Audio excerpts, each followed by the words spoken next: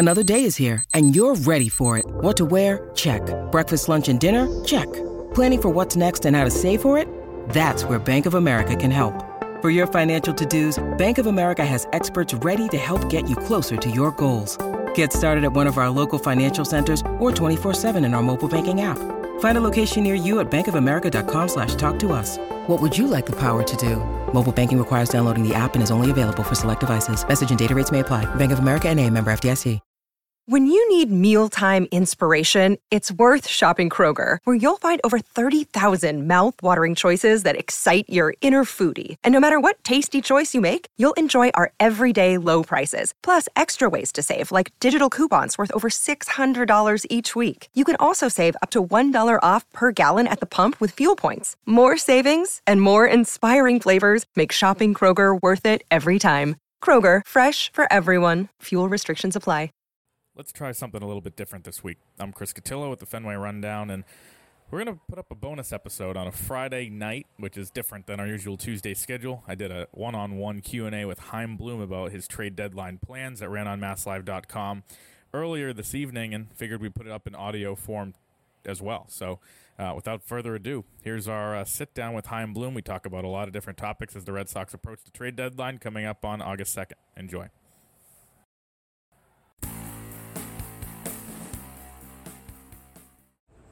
So first off, and Alex talked about it a little bit today, seems like he was saying conversations starting to pick up. Obviously, it's like the 7th or 8th, whatever it is. So are you feeling that starting to kind of move? Yeah, it is that time of year. We're still getting used to the new timing of the draft as an industry. Right. Last year, that mostly paused a lot of the bigger conversations until after everybody got through that. But we're all starting to talk now. Whether it's laying groundwork or whether there are things that we or other clubs are looking to do more quickly. With you, I mean, I know you don't like ruling anything out or really putting yourself in a buyer or seller label, I guess. But the position you're in a playoff spot right now, fair to say that you're looking at being a buyer? Yeah, this is the position we hope to be in, where we have a shot at going to the postseason and winning a championship, and we want to. When you are in that position, you want to do whatever you can to help the club, and we want to do it in a way that fits how we're building, and find ways to make good baseball moves to help ourselves. Does it make it, easier for you now that you talked for so long about building up the minor league system and having the depth and the high-level guys, and obviously the system's in a much better place than it was in 19, 20, whatever. Does that make it easier to, pull off a deal that you just have more options? You definitely have more options. I don't know that it makes things easier necessarily. Yeah. Maybe does it make it easier to part with some guys? It can. Yeah. Look,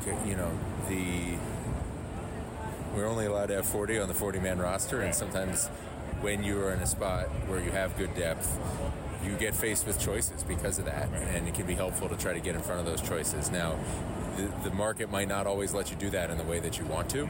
I view our what we're trying to do with the pipeline as an ongoing project. Yeah.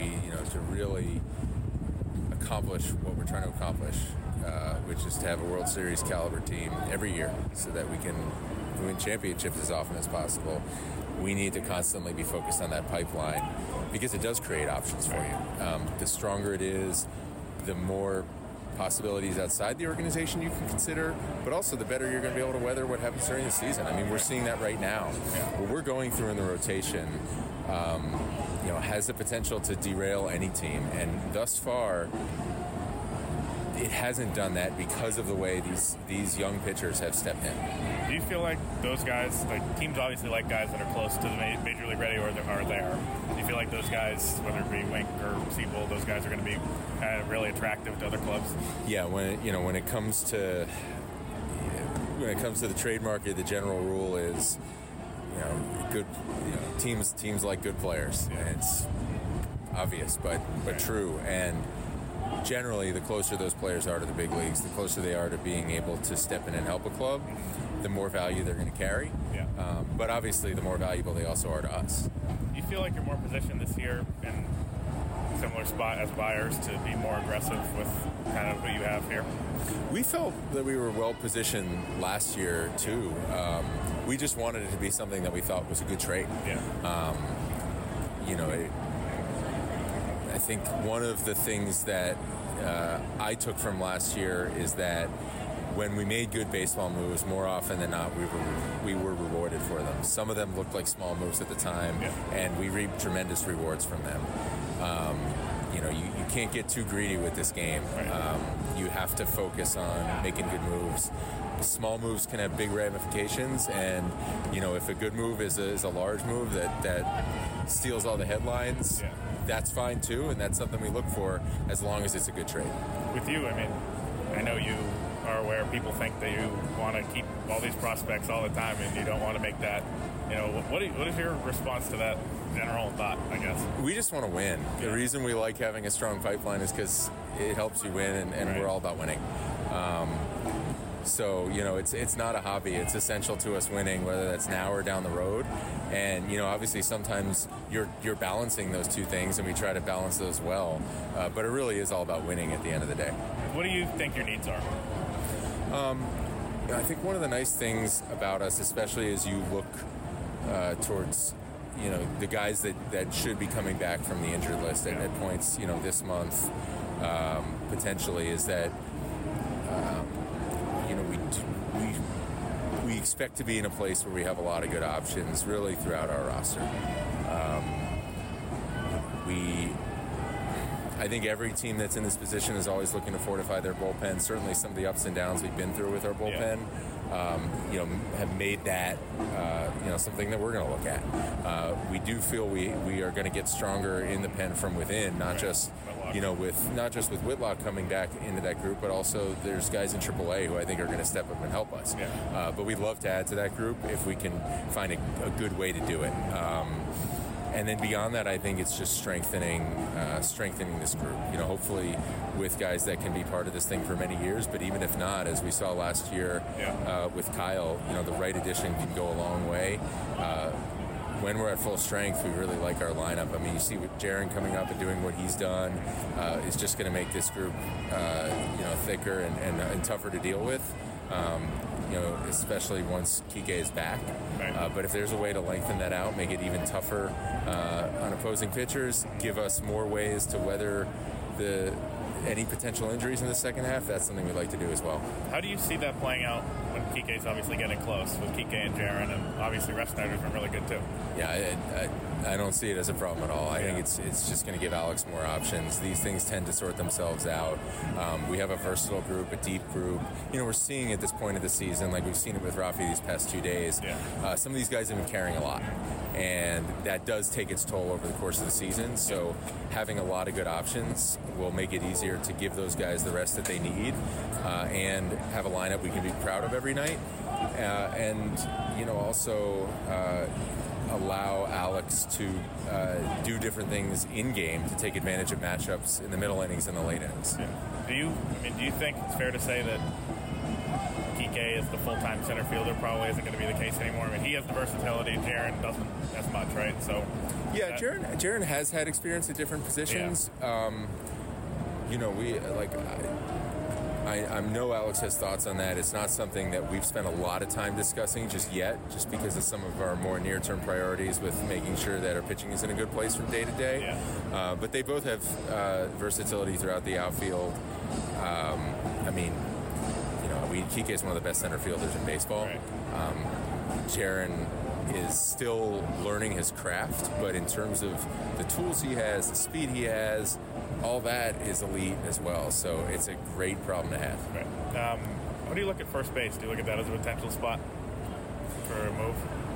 Potentially. I think what Franchi has done since coming in there, granted he has some versatility to play elsewhere too, I think he's done a solid job, and I think what he's done under the surface is even better than what you see on the back of the baseball card.